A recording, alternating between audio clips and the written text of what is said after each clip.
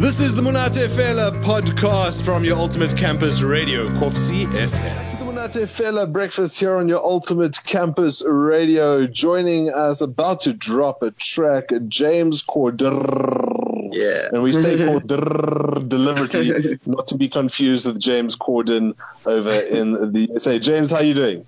I'm fantastic. How are you doing? Excellent. Thank you so much for joining us here on your Ultimate Campus Radio. Quick question to you.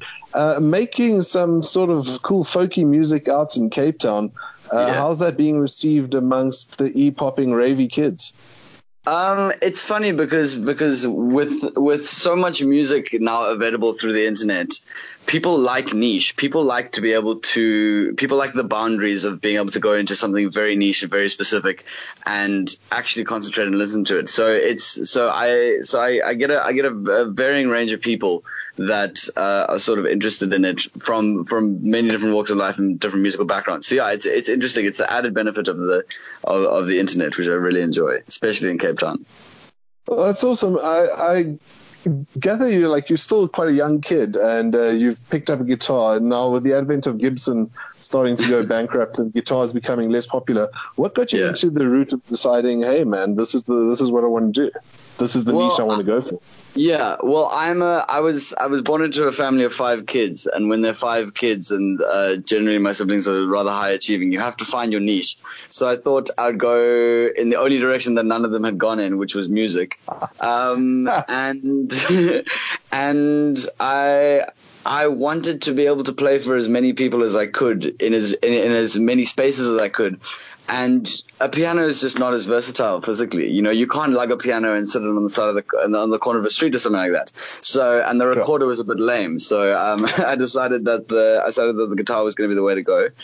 And I basically just fell into a comfort zone. And then as I started playing it, I started really loving guitarists and what they could do, and then I fell into this rut basically, and I just absolutely love it, and I find it very difficult to break out of it. But you're one of the few people I've ever met that has ever exclaimed that they love being in a rut.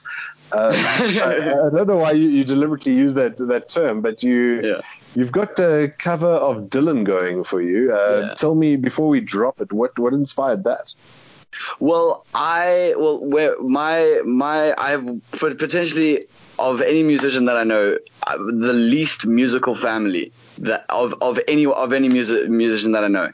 But there were 3 albums that were played in the car when I was a kid, and one of them was Bob Dylan, and then there was this one. And then it was sort of latent, like it was always around me when I was a kid, and I listened to it a lot. I mean, being a sort of white middle class liberal family in Cape Town, you can't really escape Bob Dylan. And and for me, it's always just been a sort of like lying there under the level. And then just one day I was sitting and it just sort of like came up randomly on my phone or on shuffle.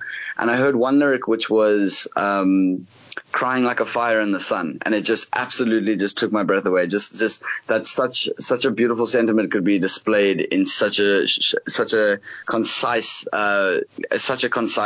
narrative that it just blew my mind, and it just opened me up to Bob Dylan. So when I made contact with this new label, and we were brainstorming ideas that we could do just for the first project, just to get me settled in and to see what I could do. I immediately thought, let me stick with what I know and then move on from there. And what I knew was Bob Dylan. Yeah. Cool. I have 2 questions stemming out of that. The first, we'll get to the label in a moment, but the obvious question is, what were the other 2 albums? The first was probably Rodriguez. No, unfortunately not. Unfortunately, what kind of not. middle-class white liberal family are you then? I know. Rodriguez was definitely there. He was definitely around, but unfortunately, he was on the peripheral. It was Bob Dylan was always the most sarcastic. So you always got a bite, a lovely little, like a tequila-esque bite with Bob Dylan. And then you had Leonard Cohen, who was a sort of lovely red wine. And fantastic. And then you had Tracy Chapman, who could just melt your heart with a single word, you know. So between those three, I had no space for any other music because they just. Oh, no, but you were raised well then, so you were raised. Well, I'm glad you think so. Yeah. Second question is, I mean, as a young artist, very few people are in the fortunate position that you are in to be signed by a label so swiftly. Like, what did it take to get signed by a label? So I got very lucky. I was working at the shop that I currently work at is a vinyl store called Candy Records in Mowbray. And this man came in one day and we just got to chatting, and he found out that I did film at UCT, and he said, "Oh, I own a studio which does film scoring, so you should come by." So I gave him my number, not really thinking anything of it. And I just sort of just brushed it away. And then 3 hours later, I got off shift and I sent this message saying, "Hey," from this man, Patrick. He said, "Hey, I see you play guitar in your profile picture. What's this about?" So I gave him the whole sort of spiel that every single artist has. And 2 days later, I wound up in the studio with a fantastic group of people, who basically said to me, we see you've got ideas, and we want to make it happen. And I'm eternally grateful and immensely lucky to have that sort of, to have been very luckily thrust into that sort of system.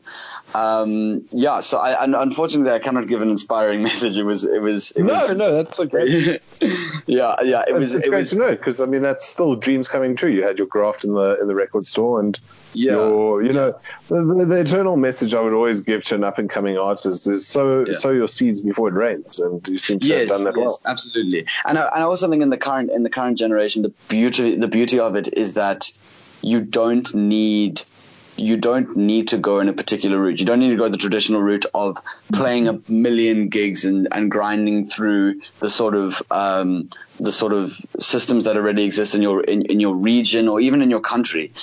Mm-hmm. All you need in an internet age is you need to find an audience somewhere who can listen to you. That's really what you need. And whether it be through a label, whether it be under your own steam, whether it be in a group of people, all avenues are now open to you, and you basically just have to find the avenue which will be most effective for you. And luckily enough, I managed to be accepted by, for me, I think the most effective way that I can really get my music out there. Very cool. I look forward to finding out the rest of the story of like what your game plan was and why exactly it was you that they signed. But before we get to that, let's not leave the listeners in any more suspense. James, would you mind? No, thank you, James. You're too kind. Would you mind extending your kindness and introducing your song for us? Oh, cool. Yeah, absolutely. So this new track is called New Morning. It is off a Bob Dylan album from the mid-1970s, but I have sort of flipped and twisted it into my own sort of voice. And yeah, here you go. Ladies and gentlemen, may I have your attention, please? There's a lot of people that struggle to put music out in this country, and I feel like there's too many structures that are blocking people from putting out the dopest music. They can't get their song played on radio. Want to know why I listen to that radio every night?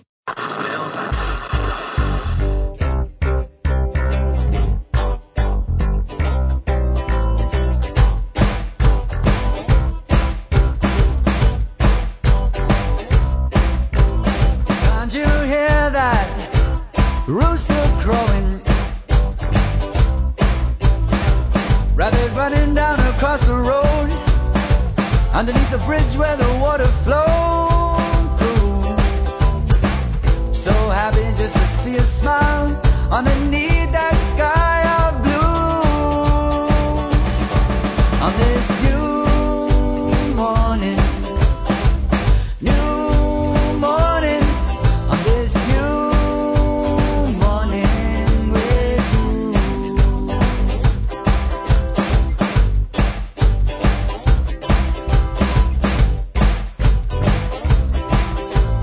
Can't you hear that motor turning?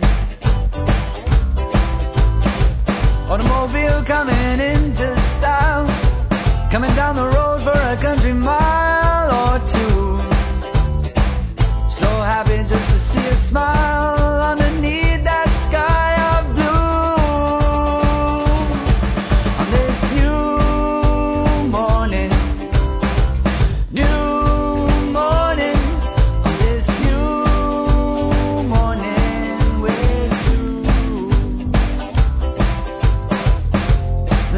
passed away so quickly. It always does when you're with me.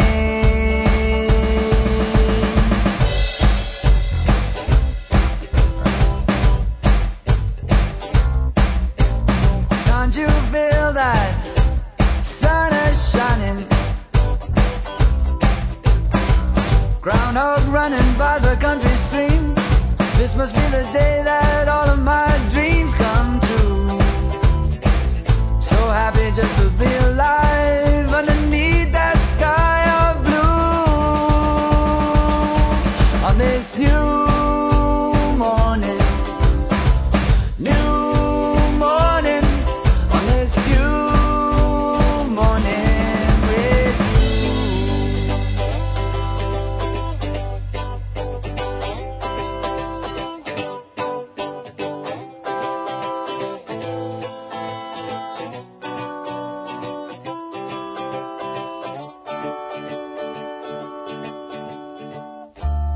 Yonder comes this singer with his gun,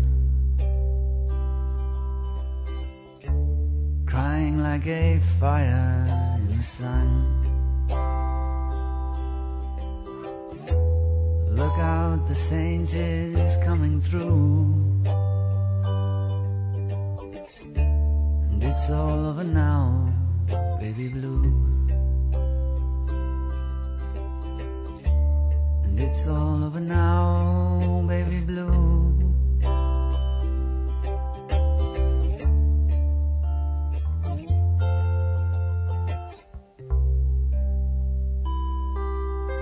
James Corder playing a little Bob Dylan cover, New Morning, coming out there, but also adding a little bit of flair. And when I say flair, possibly solar flair, that little line that he mentioned, crying like a fire in the sun, highlighted towards the end of the track. Yeah. James, like your combination skills are impressive, man. What gave you the balls to do that?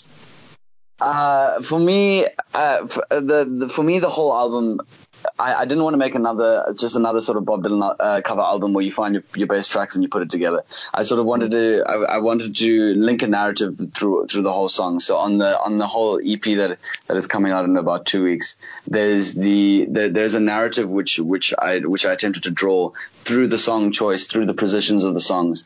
And for me, the ultimate sort of homage that I thought I could give to Bob Dylan would be to sing one of my favorite Bob Dylan songs, which is New Morning, and then just tack on the end my favorite Bob Dylan line, which just for me sort of encapsulates how I feel about Bob Dylan, in the sense that I feel like I'm a fire crying in the presence of the sun. You know, just trying to honor someone that is meant.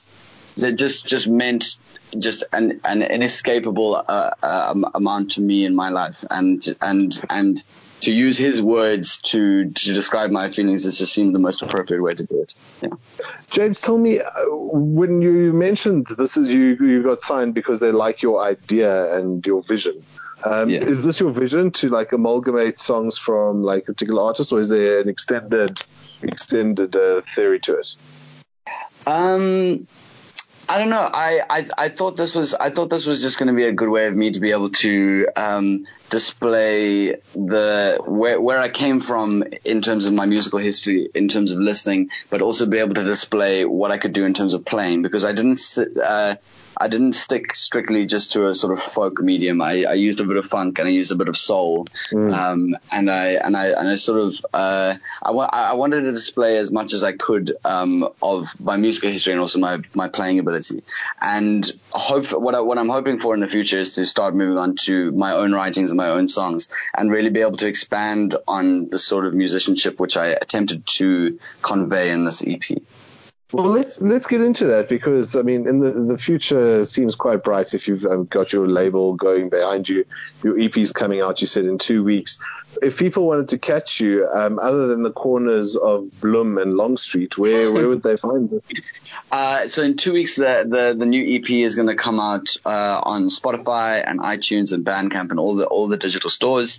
I'm hopefully going to be in a couple of radio stations, and then I'm just general social media stuff on Instagram. No, okay, cool. You're one step ahead of what I was going to ask. But Okay. In terms of a live gig, where are you live playing? gigs. Like, I expect to see someone like you in the House of Machines, maybe. Oh yeah, a little bit of House of Machines. I'm more. I canvass the southern suburbs to a large degree because that's where most of the folk gigs are nowadays. But yeah, a lot around CBD Cape Town. Yeah. Okay, awesome. Well, looking forward to coming down to the CBD, seeing you. Any festivals or tours coming up, or is this just now? Not currently. For I'm focusing on the studio for now. Yeah, and then I'm going to start spreading my wings in that respect. Yeah, and of course the social media vibe. You're all over that too. Yeah, you wouldn't expect. I try to be. Yeah. You wouldn't expect a Cape Townian not to be on social media. Oh no, not at all. We're all glued. Yeah. Very cool. James, when it comes to the making the folk music, I mean, you explained why, like, the niche, it was attractive to you. Do you see yourself doing anything like cross-genre, maybe a little bit of fun? Because Cape Town does seem quite experimental in the music scene right now. Yeah, well, as I said before, the joy of the internet is you just need to find an audience who can tap into whatever you're putting out, and it doesn't have to be regional or even national. It can be anywhere. So in recent years, I've gone through large periods of listening to a lot of South African jazz, a lot of funk, a lot of kind of 60s Southern American soul. And whilst attempting not to tread on any toes, I do hope to make that kind of music in the future. Maybe not as a sort of massive fusion type of deal, but definitely trying to honor that sort of history, which I appreciate as well. Because I have quite a lot of material which steers in that direction. And now also being sort of free to the shackles, because generally when you play folk gigs, it's sort of you and the guitar, and you have to sort of support yourself in the full capacity. So the joy of moving into this sort of studio space is I can experiment with those other genres by being able to play as many instruments as I deem necessary. Well, so you clearly have not heard of the folk band Satanic Dacha Orgy. But, no, not yet. But that sounds too appealing to not Google. You do yourself a favor, Google it, and perhaps you can have a folky collaboration one day. You can bring that song onto the Monate Fela Breakfast too. James Corder, thank you so much for joining us here, speaking about the Monate Fela Breakfast. Do you have any final thoughts you'd like to share with the listeners? Please listen to the track, and I hope you enjoy it. Awesome stuff. James Corder coming out there all the way from Cape Town, joining us here on your. That was the Monate Fela podcast. Stay tuned for more things. All the girls say I'm pretty